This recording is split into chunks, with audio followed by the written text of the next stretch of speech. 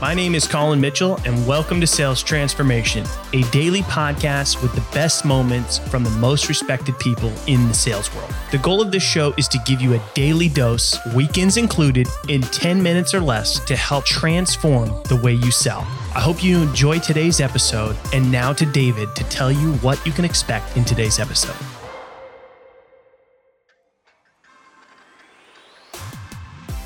Question: how fit are you to sell? Your ability to sell is also like your physical fitness. Everybody who aims to be physically fit needs a fitness coach. Same goes to a salesperson. You need to be fit to sell, and the Sales Enabler is your fitness coach. Colin introduces us to Ben Purton, Director of International Sales Enablement at Ring Central, and he is here to talk about the role of sales enablers as fitness coaches for sellers around the world. Learn more about Ben in this latest episode of Sales Transformation.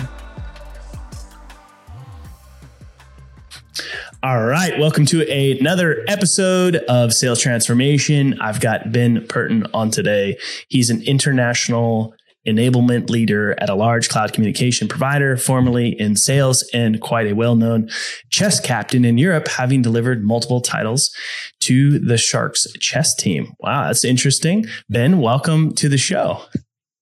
Happy to be here. Yeah, you've done a great intro for me, so I'm not sure I can add much to that.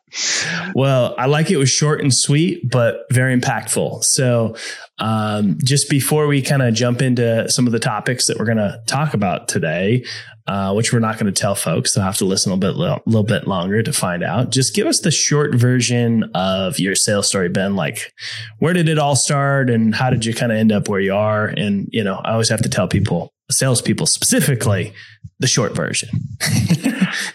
Well, I started as a 17-year-old, and we had I have autism, so I've got I'm on the spectrum, and so I struggled to get retail jobs when I was a student. The job I could get was knocking on people's doors, asking them would they be willing to switch their gas and electric, because that was how it was done back then before the internet took off. And that's progressed, and I worked in some call centers as well. And then I started a graduate scheme at Rosetta Stone, which is the largest language company. And that involved a little bit of retail work that I couldn't get before. And it also involved some enterprise sales and moving in there. And then I went into a BDR type leader role. After doing a bit of enterprise sales, I found myself quite good at that. And my boss at the time sort of said, "Oh, you're really good at training these BDRs, and maybe think about going into training." And that's how I sort of transitioned into from a sales role, which I had for best part of sort of a decade, into sort of what we now know as sales enablement, which I've had for nearly the best part of a decade. So very similar sort of durations for those two. Wow. I'm just even thinking of, and thanks for sharing that. I think,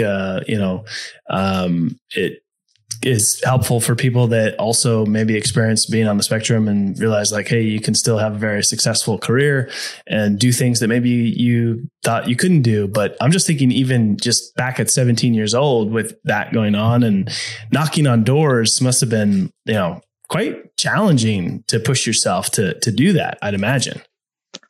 Yeah, one of my best lessons was learned in this at 17 doing this. I was too literal. So my leader at the time, who was about 19, would tell me, just knock on the doors and fob the maths, and people will switch and they won't know kind of this terrible sales methodology.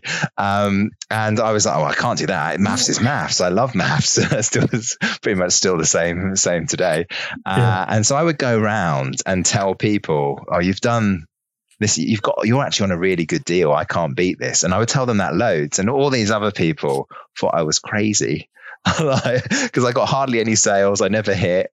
I was terrible at it. Yeah. But one day I went into a lady's living room and her husband's watching the TV. And I sit down and I do the maths as I usually do. And surprise, she is on a great deal. And I say, you're on a really, really great deal. Never change this deal. Here's my number. If you do change, it goes up, give me a call and we'll see if we can beat it. thought nothing of it. Very standard practice. Next day, I got a phone call from the husband saying, "Oh, I really liked that you were so honest with my wife. And I've got loads of people under me at my work, and some of them are not on such a good deal. So is it okay I give your number?" And he gave my number to like 100 people, and about 40 of them I managed to switch. And it kind of taught me a valuable lesson that sort of trust, honesty, builds relationships. And sometimes you can have not only a buyer for life, but also referrals. And that was the first time I learned that. I wasn't that great at that job, to be fair, but I did learn the valuable lesson. And for about 2 or 3 weeks, I got really well paid.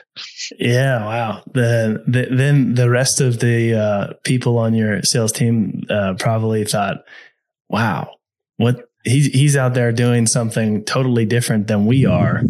And it's working out well. So I love that learning lesson there. Well, Ben, I want to talk a little bit about, some of the things that are top of mind for enablement leaders right now with, sort of the economic situation and what are some, priorities that you're seeing and that people are maybe struggling with a bit? I think we've got to get better. It's always which is a generic way of saying that we had it quite good for a few years, especially in sort of SaaS and other areas. There was, boom, the S&P was high, everything was looking good.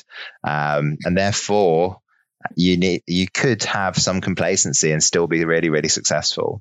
Now, 2023, all the buyers are saying, right, we need to sort of clamp down, have that extra sort of review before we buy things and before we invest in things, especially for multi-year contracts. And so the big thing in enablement is we've got to get our sales staff as fit as possible. I often use a fitness analogy, and my boss at Ring Central, she uses it a lot. We're the fitness coaches of sales. That is what we do. And in 2023, some companies have decided that enablement, they don't carry a quota. See you later. Not quite sure that's a good strategy, because if you get rid of your fitness coach, what would happen to a sports team? Sure, three months. Everybody's going to be overweight and 60 days. Yeah, potentially. And in sales, your football players, soccer players, whatever it is, they're your salespeople. Yeah, your Bill Belichick's. I've just alienated 95% of the football fans in the US. But your successful coaches in America, Andy Reid's, etc. They might get the blame. They're the sales managers. But those fitness coaches, they're kind of a key cog. So we're probably more important than ever before, because you've got to be as fit as possible in a sales sense in 2023, because the buyers are definitely not making it easy for you. Thanks for tuning in to today's episode. If you're enjoying the show, drop us a review on your favorite podcast platform.